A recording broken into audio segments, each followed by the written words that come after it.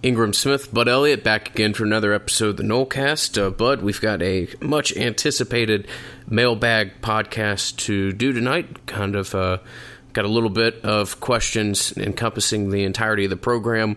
Look forward to hearing from our listeners, something that we haven't been able to do for quite a while. So, as always, want to take this time to thank Louisiana Hot Sauce, our title sponsor. Been fantastic for us. Great product that you and I both thoroughly and authentically enjoy, and couldn't ask for a better person or a better group of people to work with, and something that everybody involved has been very fortunate to be able to enjoy a nice partnership. And as always, want to thank the listeners for their involvement in that as well. Absolutely, man. There's no doubt about it. A great sponsor for us. And we also want to send our thoughts and prayers and well wishes to all those along the Gulf Coast, specifically in the Panhandle, who are impacted by Hurricane Michael. You know, for some of you, you lost your homes, and I don't know what it's like to go through that. I do know what it's like to be without power for, a week, 10 days, 2 weeks, and that stinks. So I hope that we're able to, if you're in that kind of situation, I hope we're able to give you an hour of momentary, kind of escape. That's really what sports is all about. It's kind of a little escape from reality. And I hope we're able to provide that for you. If you're listening out there and you want to help people on the Gulf Coast, I'm not going to tell you who to donate to, but there's a lot of worthwhile charities out there who are going to be helping people in that affected region, and we very much encourage you all to do so. All right, Bud. So tried to sort these things out and put them in somewhat of liked categories. By far, the most topic that was the most frequently asked upon was recruiting. So we'll start there and kind of work our way throughout the rest of the program. First question tonight is, can you give us an update on the recruiting of JUCO offensive linemen? Also, do you think we will look to grab a graduate transfer offensive lineman? Do you think the staff is looking into these potential graduate transfers at this time, or when can they contact them? Sure. Okay. So, yes, I can give you an update on recruiting JUCO offensive linemen. Florida State is pursuing a number of JUCO offensive linemen, and more importantly, they are evaluating more and more as the season goes on. Ingram, I can't imagine why Florida State would be interested in junior college linemen. Can you? I mean, I feel like they're so well stocked at the position. Yeah, I don't know. I don't know what the appeal would be for a high-level college football body to be able to play a position that we otherwise have just kind of thrown out a bunch of chicken scratch all year. But it's certainly a predictable development, and it'll just be curious to see how much traction they really get with these kids. And JUCO's become such an interesting thing because you have so many kids that redshirt. You have some kids that just emerge very late in the process. There's all sorts of different relationships, I guess, within the JUCO ranks, and like with recruiting at any time, relationships are more often than not the things that determine where these kids sign. 100%. You look at it. You mentioned the redshirting thing. That is a big thing now that happens at a lot of junior colleges is the redshirting, and that makes it a little tougher to evaluate because you're having to evaluate. If you look at it now, some of these junior colleges have played probably 5-6 games in a year, and so you can really start to evaluate it. But for a lot of these kids who redshirt their freshman year at the JUCO, that's the only film they have, with the exception of the high school film. So junior college recruiting usually does take place a little bit later in the process. And with that, there are also some kids right now who are currently committed, who I know for a fact that Florida State is recruiting, committed elsewhere. Is Florida State behind the eight ball with them? Not necessarily. How do you do that? Well, you go and you say, hey, here's the deal. You see this clip right here where Jesse Palmer calls us the worst offensive line in the nation? He's not lying. You see this article right here? You see this article right here talking about how this offensive line, how this offense just really doesn't have any tackles? Like they literally don't have tackles who can play college football? They're not lying about that either. These are legitimate concerns, and you can solve that if you come and play, and if you come in and work hard, and you work hard in the classroom right now so that you can early enroll, you have a legitimate shot, like a very legitimate shot. We don't promise starting jobs, but we're honest with our assessment of potential playing time.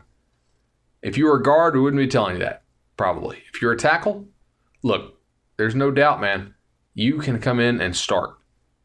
And that is probably going to work on somebody. I will tell you this. I asked about a junior college offensive tackle, right, who is catching some traction with some programs out there. Not Florida State quality programs, but just, D1 programs out there. Because I had a guy in the Midwest tell me about him. And I asked, and I said, hey, are y'all still looking at JUCO tackles? Do you need more names and whatnot like that? Like, are you looking at this kid? Like, kind of who are you looking at right now? And sometimes they don't want that information to be out there. But I was told basically that they are definitely recruiting a lot of JUCO tackles. And I think that they are in better position for some, maybe, than I realized, because it didn't seem like they were super interested in the one kid that I asked about. That was just something I probably figured I should share there. Now, a lot of people said, how many JUCO, they need to take 3 or 4 junior college kids. That's not going to work.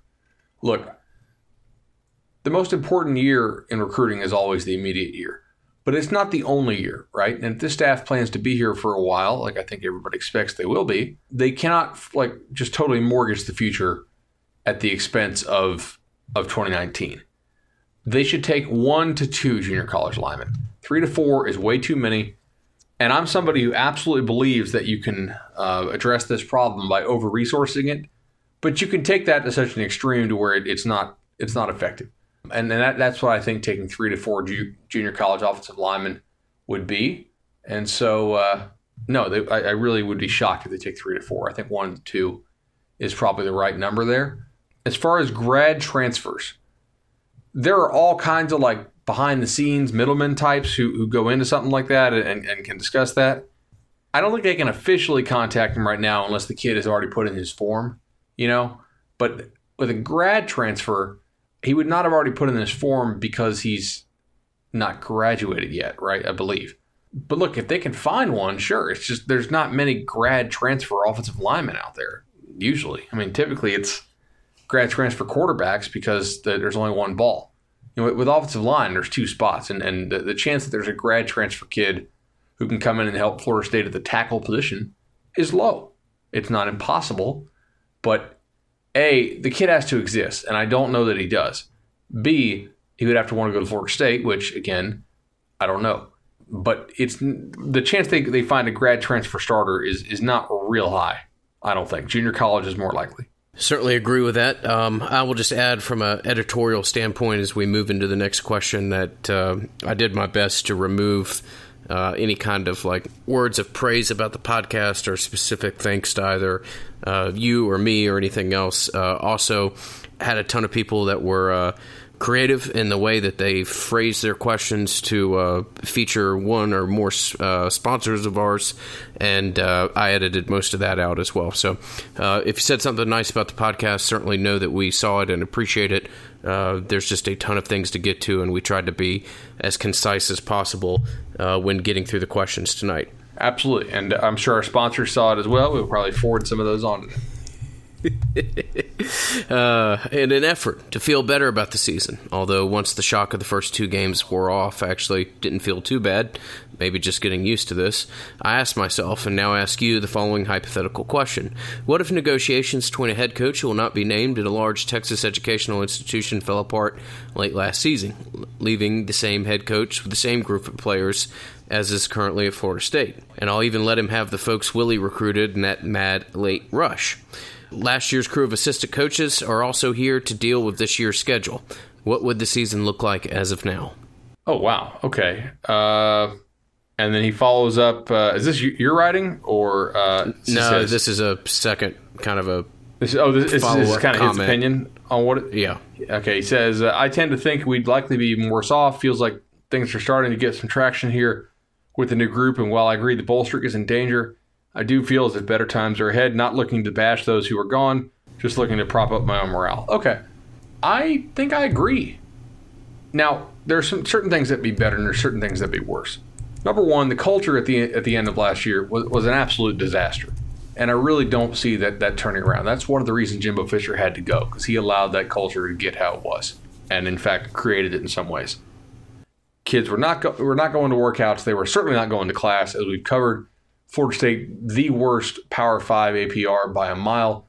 APR is not a perfect measure, but it is kind of a reflection of, like, are you at least going to class? And they were not. You would have Francois running the same offense that you did last year, right? And I think he would be much more comfortable in that offense. However, with the offensive line injuries that you've had, I think Florida State has done about as good. I mean, they've tried a lot of different things to take pressure off the quarterback and to try to coach around this offensive line. I mean, if you had this offensive line, I don't think that you're scoring more points per game under the old offense, at least not substantially more. You would have a greater comfort level with some of the guys, but some of the guys also would probably not be playing because they couldn't learn all these route intricacies, right? Like Keith Gavin and Tamari and Terry might not have played very much. I mean, remember at the end of last year, you were running out a walk-on over those guys to run deep routes, if you recall. So I would say that offensively, maybe slightly better. Receivers would probably be worse. Offensive line, obviously, is a disaster either way. Quarterback would be more comfortable. Defensively, I think worse, almost for sure, especially because some of the mix that the defensive coaches on that staff had. I mean, you had certain coaches who were basically already quitting last year. You lost some key leaders on defense last year, and that defense was not playing as a team at all. This year, it's playing as a team much better. So I would say offense maybe slightly better. Defense more than likely would have taken a step back. And the schedule this year is much harder than it was last year. So I think they would probably be at the same place if they had those same offensive line injuries, which, again, is really the story of the season. I mean, I've said this a couple times now, but you can have a very talented team, but if one unit is just, especially if it's a unit like that, if it's just so decimated, I mean, you can have a result that's far below expectation, which is what they're going to have.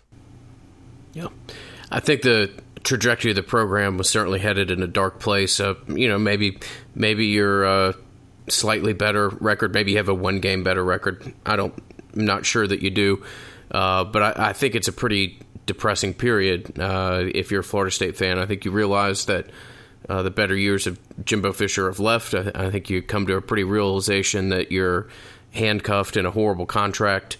It would be a very uncomfortable situation. And I'll just say this from a standpoint of somebody that operates a podcast and looks at the analytics and things over a long term.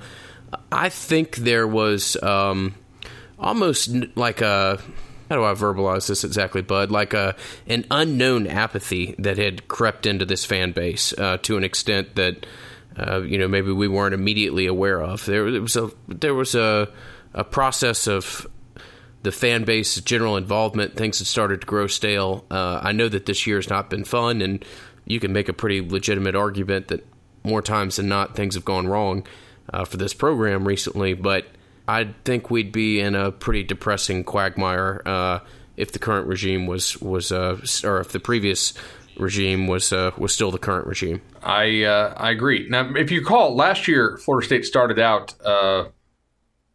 they were 1-3, and then they beat Duke, not a very good Duke team, by one score. They beat Wake by one score.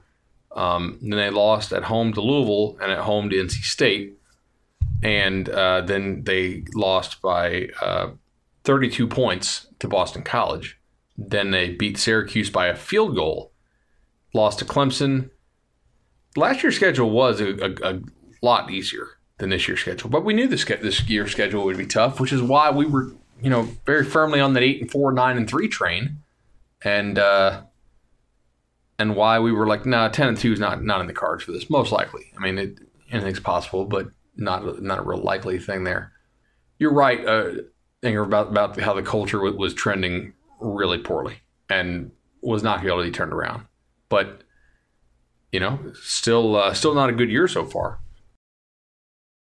No, not a good one. Not one that people will confuse with enjoyable or successful up to this point. Next question is: would love to hear an update on the recruitment of Sam Howell, and specifically, would love to hear your thoughts on if UNC/Fedora possibly gets more involved with him, and how that may impact Renardo Green's decommitment. I think those are two separate issues, by the way. But Sam Howell, the quarterback, Florida State has committed, one of the better quarterbacks in the nation this year. I've chronicled how it's not a real great quarterback class this year, but they still have a guy who they ID'd, they like, they think can play in their system. And I would agree with that. I think as long as Walt Bell's at Florida State, that Sam Howell will be in the fold as well. You look at a school like UNC, and look, Larry Fedora made those really off-the-wall comments about how, like, America, like concussions are fake news and all this other stuff. Remember all the stuff over the summer that was kind of bizarre? Yeah, football goes down, so will the country. Exactly. Yeah, and I mean, I understand where he's coming from, although I don't agree with it. But look, if you want to say that hot seat talk is going to impact Florida State's recruiting, which it's not, and it shouldn't. I mean, Jesus, the guy's in year one. You're not going to fire anybody before like you give him 4 years. But Larry Fedora is not having a good year at UNC and didn't have a very good year last year. There's some that if North Carolina opens, by the way, that might be the best open job on the market this year. Absolutely. Absolutely. And when you were a school like North Carolina, and I'm not advocating for Fedora to be fired. I think he's a good coach, or at least a good guy that manages a good program. If you look around and you're UNC and you say, man, if we make a move now, we could literally be the best seat at this table. If we wait until next year, when it's back on the cycle, we're going to have to battle a lot of their schools that are probably just 1 year away right now from firing their coaches, but they can't do it yet for whatever reason. And we're going to have to compete against those. So we can get the top candidate out there this year. I mean, seriously, think about what other jobs might open. UNC might be the top job this year if it were to open. Penn State's not opening. Ohio State, no. Michigan State, no. Michigan, no. None of the big Florida schools. Georgia's not opening. If Georgia Tech opens, which they've turned it around a little bit, then you got a debate there because I know a lot of coaches really like Tech, but that's a serious rebuild of culture and style at Tech. Still got a ton of academic hurdles to overcome at Georgia Tech too. It's a institution that's still trying to decide how much it really wants to play at a high level. Auburn just gave Gus 5 years and 30, right? So that's not happening. Obviously, LSU's not going to open now. They're having a nice year. Just trying to think about other schools that might open. Like TCU's not going to open. Gary Patterson's institution. Texas Tech's winning enough to where I think UNC's a better job anyway, but they're not opening. I'm kind of hard-pressed to think about what jobs are opening, man. Yeah. It's a weird Your point about the year. The landscape is a very good one. I think in general that if you're Florida State and you were to have this situation where you weren't having a great year, but you picked off a premium out-of-state quarterback recruit, that if the home school was chasing, or the home state / in-state school was chasing, you couldn't ask for a more favorable character. I'm not dismissing. I'm just saying a more favorable person to be in the situation that they are from a Florida State perspective than for it to be somebody like Larry Fedora and the way the last season and a half of football has gone for him. The other thing you got to think of here is that if you watched UNC against Virginia Tech the other night, they should have won that game. They're entertaining transfer Kelly Bryant, who's running around slapping high fives with the crowd. And B, they started a true freshman in that game, Nathan Elliott. So it's not like UNC has this quarterback-friendly depth chart that Sam Howell's going to come in there and start day one. Look, I just wouldn't be that worried about it. I don't think that he's a legitimate flip candidate. I think he has a great relationship with Walt Bell. And I think people get nervous about, because Howell's not like super out there on social media promoting Florida State. He's just not like he's kind of an introvert, right? He jokes around with the guys he's cool with, but he's not out there like super vocal, promoting FSU and all this stuff. I think he's smart to keep his options open, obviously, but I think if he was out there doing that, people would feel better about it. But that's just not him. That's just not going to feel natural if he's out there doing it. One quarterback that you just referenced, we'll move to the next question. Any chance Willie Taggart takes interest in Hurts or Bryant this offseason? Should we not see an uptick in form of play from DeAndre Francois? No, I don't think so. Look, that's probably not a move you want to make, like given your current quarterback depth chart and what that might mean for recruiting, but also guys transferring out. I never say never, but I don't really think so. I don't think so. Do you think so? I don't think Bryant is in play, and I would be surprised if if Florida State got involved with Hurts, if he was an option there. I think you might see some transfer in or some non-traditional player appear, but I don't think it would be either of those two at this time. I would agree with that. Again, the other option is this. If you're Florida State, or if you're one of those guys, why would you go to Florida State? Go somewhere where you're going to be more than likely guaranteed the job, which is definitely not at Florida State. Right? I mean, that's not – like everybody looks at this from FSU's perspective as if they had the option to take these guys. They probably don't. Florida State could likely recruit both these guys and not get either of them because they can't promise them a starting job.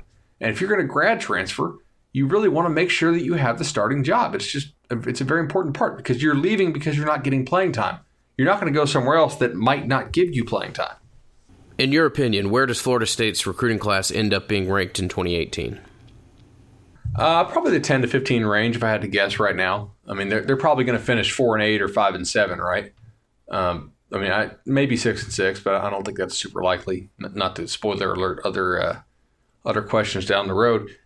Yeah, I think they're going to keep most of the good kids in this class, but it's kind of, and I don't think like season record has nearly as much to do with recruiting as most fans think, especially not individual game results.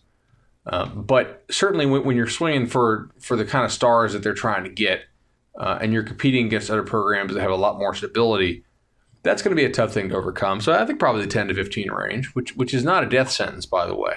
Especially not because we've seen this staff has done a really good job in evaluating so far, at least based on a very limited sample set, the kids they brought in last class. I think the dudes they brought in and signed that added on are already very much guys who are impressing within the program. So, that's encouraging.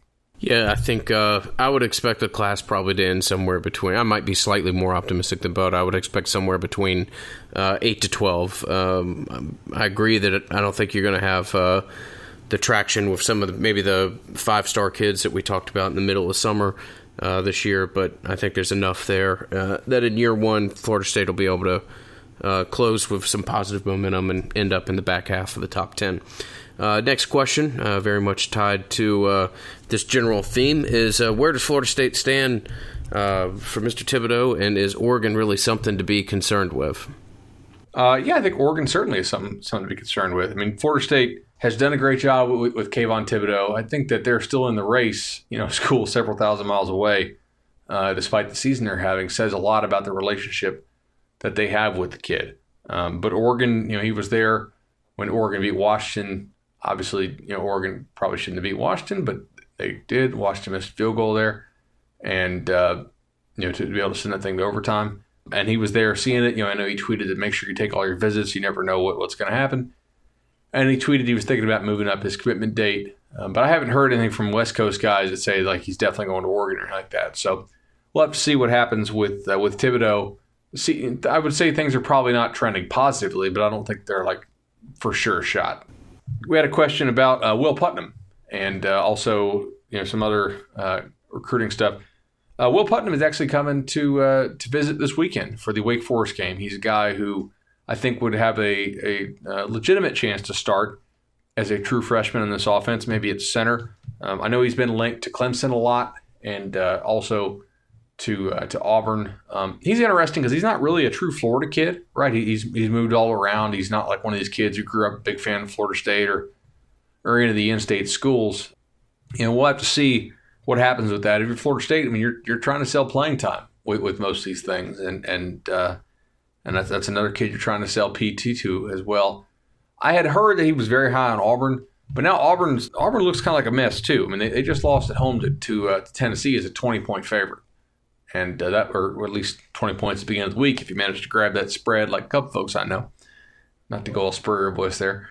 But, yeah, man, it's going to be interesting to see him. Does FSU get involved with Hazelwood? No, I don't think they can get Hazelwood. That's just not – I mean, they've tried very hard to get him to visit, and he just doesn't seem all that interested right now. With Evan Neal, I still expect Evan Neal for them to be very involved with him down the stretch. So – One name, though, I've been telling you about on the podcast for a while. I know we had him on the visitor list for Saturday Night Lights as he tried to get down, couldn't get transportation, is Lee Pogba. He's a kid out of North Carolina, a linebacker 3-4-star kid, depending on the ranking service, and a kid who I know a lot of schools like a lot, by the way. He's very athletic, not super polished, but he was committed to West Virginia. He decommitted, and I actually direct messaged him tonight, and I said, hey, you got any visits planned? And he's like, I know for sure I'm taking an official visit to Florida State. So that's a good sign there. Some breaking news that he's going to officially visit FSU. And as we know, the two positions where you really have to address this year with recruiting are linebacker and offensive line. And with that, before we transition, we should probably thank our second sponsor tonight. That's Madison Social and the For the Table Restaurant Group. Just really, the main thing I want to point out is that they are open.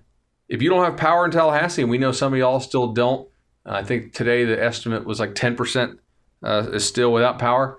Madison Social has power back. They're open. They're excited. They're just excited to be back and serving the community. And as you know, Madison Social is a really important part of the community. They really connect with the community and the fan base on a level that I think most businesses don't. And it's great food, it's great drinks, and it's awesome atmosphere. So let's get out and start patronizing these great businesses again with Madso and Township and Central right there in College Town, right in the shadow of Doak Campbell Stadium. So go check those guys out for sure, and we appreciate all they do.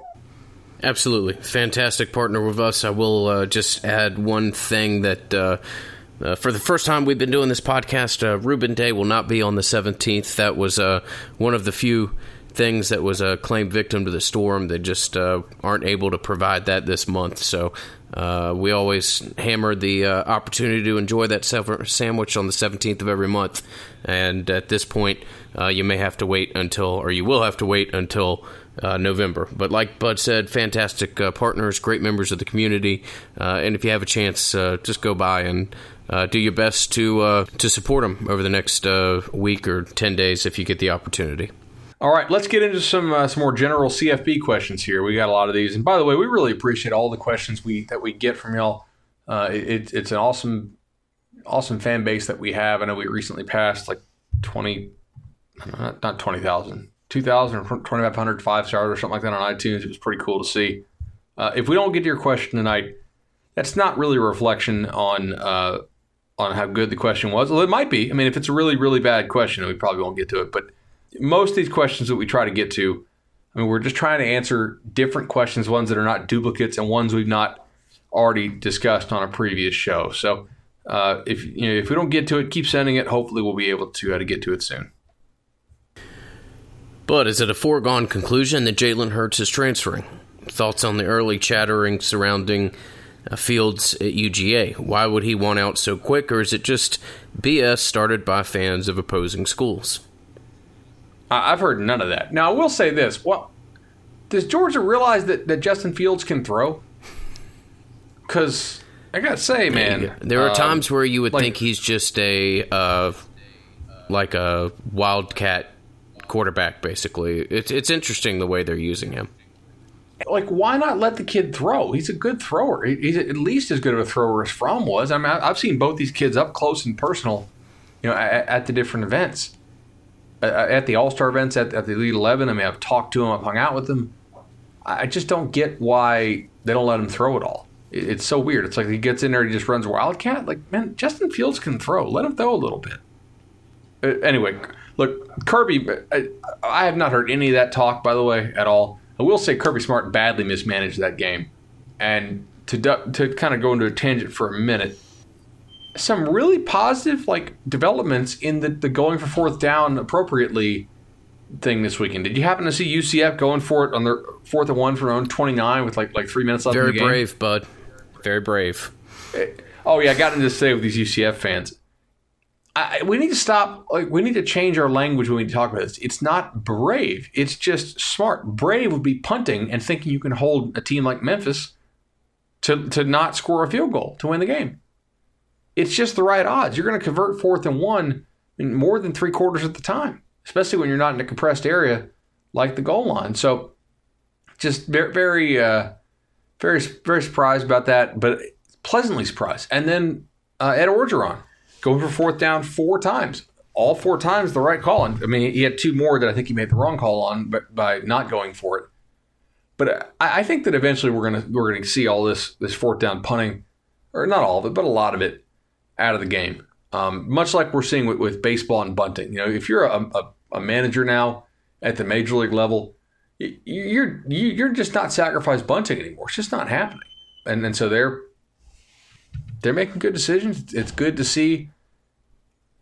Unlike Derek Mason, who punted repeatedly on like 4th and short, 4th and medium from Florida territory. Like, what are you doing, dude? You're Vanderbilt. You think you're going to get a whole lot of chances to win this game? What's going on? Anyway, a little tangent, but one I thought was interesting. I don't know if it's a foregone conclusion that Jalen Hurts is transferring. I'd have to think so, but I don't think that's super relevant for FSU. Mark Richt, woo boy, how many more seasons can he get in Miami if he doesn't deliver at least an ACC ring? I know they're still very much in it to win the Coastal, but feels like those fans are already selling him. If he doesn't get an ACC ring, how many more seasons, so not counting this one, before he gets let go? Are we assuming that he's having basically the best possible season he can have without an ACC ring, which is like roughly 9-3, 10, let's 2-8, just 4 range? put him on the Mark Richt cruise control, which is normally somewhere around a 9-3 season. Okay, I think Miami would allow him to have 5 more of those. Easily, yeah. Like if he goes 9-3 every year, right? He's good in 19. He's good in 20. He's good in 21. He's good in 22. He's good in 23. And then I'm looking up how old Mark Richt is, because at some point, look, I don't think Mark Richt's gonna be one of these guys who coaches till he's 80. By the way, he's got a lot of like missionary and charity work he does. I don't think he's one of these people who football consumes him. So Richt is 58. He turns 59 in February. Ingram, he might be able to get like more than 5 more years. I think you would. I definitely think you would. I don't think Miami is firing one of their own for winning 9 games a year. That's just not where that program is. And I realize you can get frustrated and think you're stagnant, blah, blah, blah. You've also got an indoor facility with your logo between the 30s. Let's just be real as far as what that program is and what it's willing to do. So and how much of a vast gulf exists between its crazy internet e-fans and the people who actually make decisions within the athletic department. If Mark Richt is steadily tugging along, winning 8 to 10 games a year, he's probably going to coach as long as he wants to. Her E-Canes, right? Yes, sir. We coined that phrase a while back, I think. Yeah, remember how I talked about there's all these Twitter folks who have 50,000 tweets and 50,000 less in donations? Yeah. That's Miami's fan base to a T. Now, there's a lot of that in Florida State's fan base, too. All these Twitter warriors who don't give a dime to the program. But Miami's, like, that's basically their entire online fan base. So, yeah, I think you're right. I'm going to go with 7. I think he could have 7 more 9-3 seasons, which will put him at 65 years old. And then maybe enough people will be like, all right, really? Like, we're going to go 9-3 every single year? But Georgia allowed it for a long time. Georgia allowed it for an awful long time, and every once in a while he'd have a 6-7 year, but every once in a while he'd be inches away from beating Alabama in the SEC championship game. But for the most part, that guy averages 9-3 pretty much like clockwork. He's a good coach. He's just not exceptional. I think I agree with that. All right, number 3. Florida's decent, right? Not good, not bad, just right in the middle. Do they improve next year overall, or is this what offensive improvements that occur offset more by defensive regression? Yeah, I think Florida's decent. I mean, the major thing that's going on with Florida, right, is that they've had a couple guys on defense really take the next step, which has helped them a lot, like Ja'Kai Polite, who's looked really good. And then on offense, their offensive line looks pretty good, and they haven't had like crazy offensive line injuries, and their quarterback seems willing to run the ball, which is a stark contrast from Florida State. But the main thing is Florida State just has so many plays a game where they just can't block anybody. They just don't have the bodies. And Florida does, and they seem to be playing pretty cohesively. I think Dan Mullen's a really good coach, and I said it at the time, by the way. So like the time they hired him.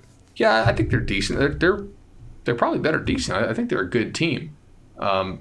They're not like a playoff team or anything like that, if that's what you're implying. And there is a good bit of gap between the playoff level teams this year and the non-playoff teams, I think. Bud, do you think Willie Taggart would bring in some West Coast passing concepts to add a kickstart to the Gulf Coast offense? No. I don't think you want to be adding anything to this offense right now. You wouldn't want DeAndre Francois to make small, very quick, highly accurate passes needed in an offense, perhaps? Yeah, I don't know, man. Like, I just don't know if this offense is equipped to do that, and I don't know that you really want to be just adding in a whole bunch of new concepts. Like, you don't just add in a bunch of stuff in the middle of a season. That's not part of your offense, right? The offense is what it is. It's right now, it's just very limited. This next one's kind of cool. Really curious on the data for kickoff returns and for how many teams, FSU included, it does not make sense to just wave and fair catch it. Luckily, I work with a guy named Bill Connolly, who's pretty cool. The new rule is that you can fair catch the ball, right, anywhere inside the 25, and you can take a touchback out to the 25. This is basically to circumvent what teams were doing, which was like punting or kicking the ball extremely high and kicking it to like the 6 or the 7, and then having your gunner scream down there and try and tackle the guy at like the 6 or 7 yard line, or like the 15 or 20. And give yourself good field position from that. So Bill Connolly says, my eyes were telling me people were not using the new rule enough. Probably true. For instance, in Week 5 market game, Ohio State and Penn State, the Nittany Lions started their drives at 21-18 and 9 yard lines after kickoffs. That's 27 yards of lost field position in a game that PSU lost by 1 point. Big deal. That same Saturday, Clemson lost 20 yards of free field position in a narrow win over Syracuse. Michigan lost 17 and won over Northwestern, blah, blah, blah. Is this the thing? Are teams not taking advantage of this enough? Looking at the data, there's indeed been a shift under the new touchback rule, but it's not a massive one yet. But he said his anecdote doesn't really ring true. Touchbacks and fair catches are up by more than 7 percentage points. When teams chose to return kicks, they are on average doing it slightly better than before. There are fewer big returns, but there are more returns that take place are slightly more likely to be successful than they were before. He doesn't have a list of teams here, but I think this is something very interesting to monitor. Basically, in looking at this, Florida State clearly has lost some field position from not fair catching, but Florida State has to balance that with also the idea of, hey, do we want to try to get the ball in the hands of one of our explosive playmakers? Because on offense, it's not like we score a whole lot. So are we going to really forgo this chance? I mean, we might have bad field position, but we also might score. I think it's an interesting idea and how you decide to roll the dice. I also think it may be a broader idea of the powers that be that are ultimately, I don't know how much longer you're going to see the kickoff in the game of football. It may be a situation where you just kind of try to incentivize that from being removed from a broader perspective, and something that you may see a little bit of an evolution of the game. Some rules and people who make the rules have been pretty upfront about being skeptical as to exactly how long or what the shelf life of the kickoff and some of the other special teams plays may really be. So just something to watch and something to monitor in kind of the evolution of the sport. So this was a fun question here, and I agree with you. I don't think we're long for kickoffs in football. Does Florida State beat Clemson if it could play 13 players to Clemson's 11? This is fun, man. The answer, by the way, and I think we both agree on this, is yes, and they would beat them like 150-0. Yeah. I'm not sure if it's quite as egregious as that, but it's pretty significant. I mean, on defense alone, I would be fascinated to see if they had any plays greater than 10 yards. It's just would Clemson score? You might see a situation where you could get a one-on-one and you throw it up and you have a tall wide receiver go over a defensive back or something like that. But 13 versus 11 is a bloodbath, and even as skeptical as you could be about our own personnel here, it's something that would be over by the first quarter in all likelihood. So if you think about this, you can basically play quarters coverage with your safeties, man underneath, right? And still rush 4. Or you could play standard like cover 3 and rush 6. That's pretty ridiculous. I mean, I really don't think Clemson would score at all. They're almost you would have very, very few successful running plays, if any. I mean, you'd almost have to throw the ball all the time.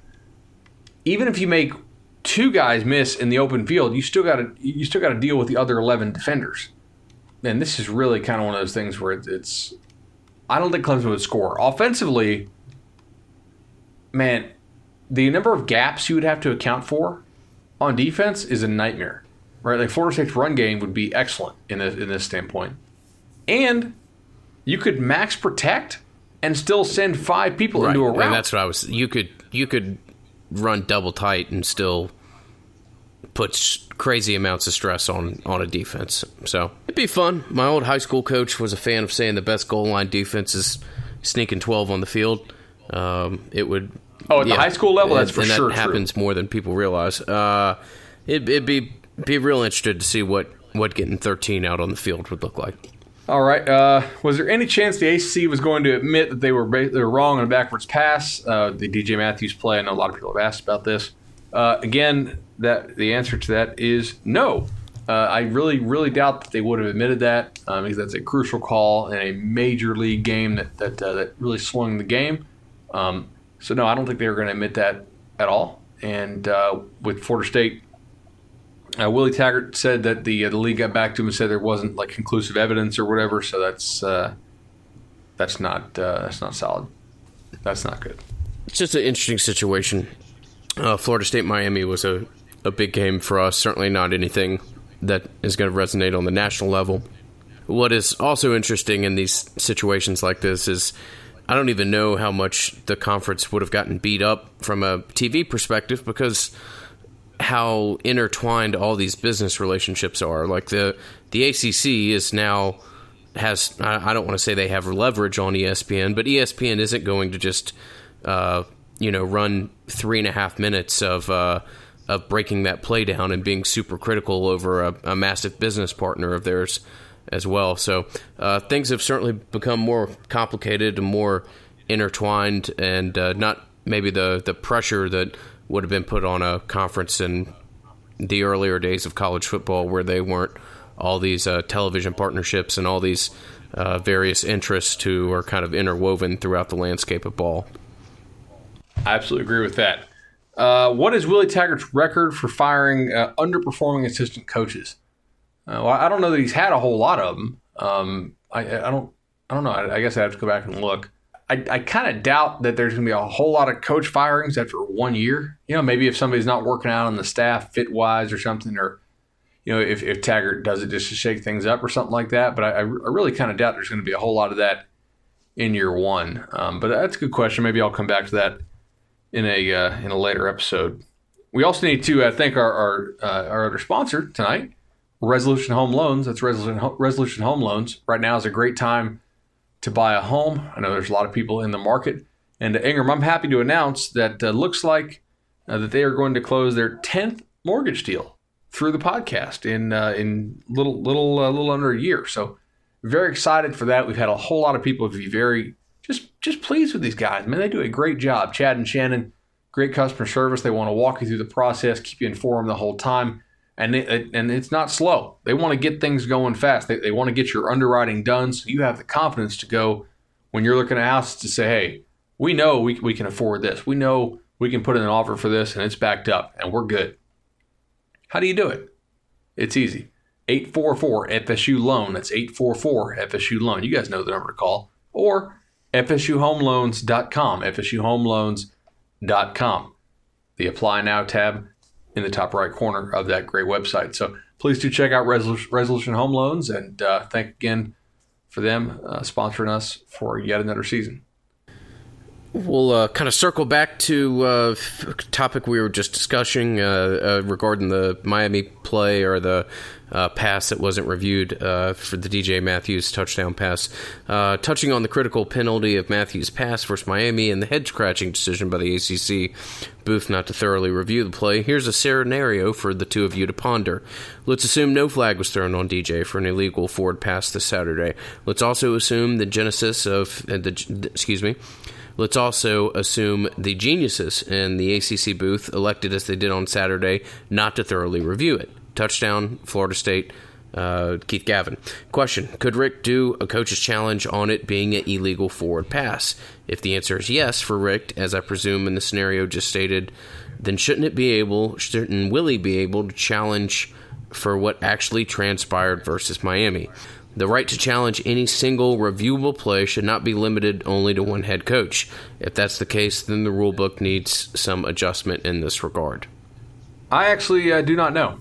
That's a good question, and I have no idea. Do you know?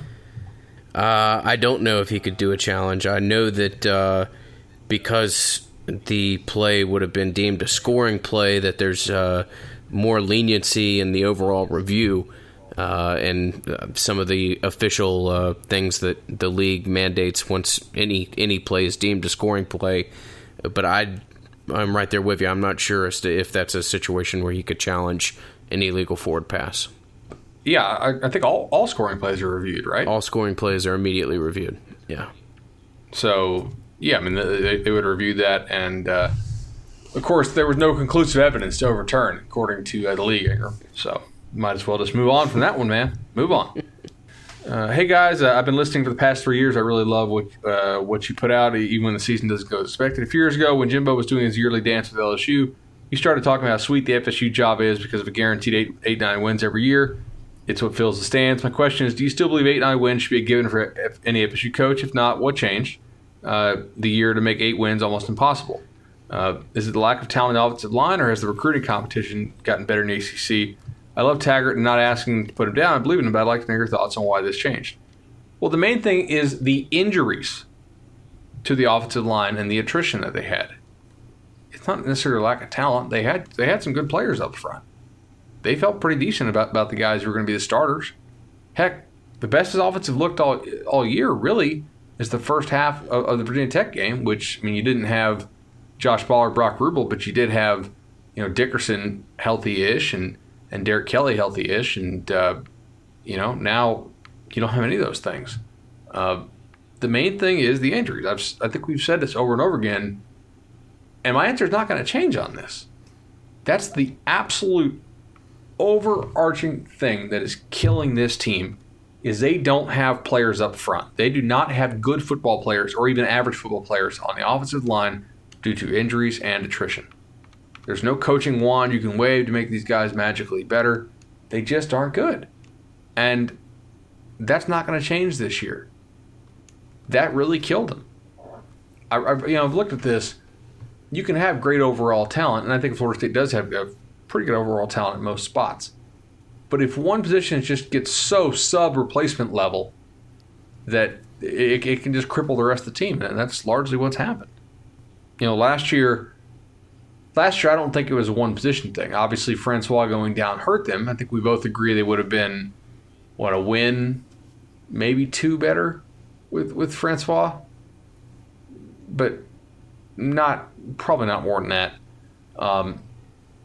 But you also had enormous culture issues going on right now, which Taggart's had to try and fix and a bunch of stuff. So that would kind of be my answer to that. Now that we're halfway through the season, which offensive line combination would you prefer to maximize wins for the remaining part of the season? For this question, I'm going to assume everyone is healthy. Well, first of all, you can't assume everybody's healthy because I don't think you're going to get Dickerson back this year, right? And Taggart acknowledged that today. He said, basically didn't know if he's coming back this year. Kelly doesn't really seem healthy, but I think if Kelly is healthy, then you have to go with Kelly and Scott at your tackles, and then Everly is clearly your center. I don't think there's any doubt about that. And then Minshew and I guess Arnold, because he seems to know what he's doing better than Williams, although I think Williams plays with really good effort. That's basically that's the dream team right there. Absolutely. Yeah. Good Lord. Can you guys briefly go over recruiting updates? Mostly FSU's largest weak spots, linebacker, offensive line, like Charles Cross's ratings bump. Yeah, I think that's great to see that Charles Cross got that ratings bump. Look, he looks really, really good in his senior season highlights. He looks a lot better than I thought he would look. We already touched on Lee Pogba and the JUCO topic at the start of the show. Any updates or rumors of note regarding the search for Florida State's next AD? No, nothing really on that. I mean, we'd heard the name Greg Phillips a while back, and I really haven't heard anything, but also not really been asking. So maybe I'll try to dig around on that a little bit. And that's probably where we're good for tonight. We'll save a couple of these for future shows, certainly. 5 stars on iTunes if you guys can. Certainly, we very much appreciate that, and look forward to hearing your feedback and even more questions. This weekend, we'll have a special change-up for the Instant Reaction Pod, by the way. Yeah, Bud's going to be out and about, so I will have the pleasure of giving you guys my thoughts post-Wake Forest. Very much look forward to it. 10 minutes of fury, man. Just go hard. Also, we might have the preview podcast out early this week, so we'll have to see about that. Absolutely. Appreciate everybody that responded either via Twitter or email. Like Bud said, if we didn't get to your question, it's not a reflection of your question. We'll do our best to circle back sometime the next couple weeks and get to many of these that we had that were a little bit more green or evergreen in nature. So, as always, thank you to you, the listener. Thank you to our sponsors. And we look forward to joining you later in the week for another episode of the Nolecast.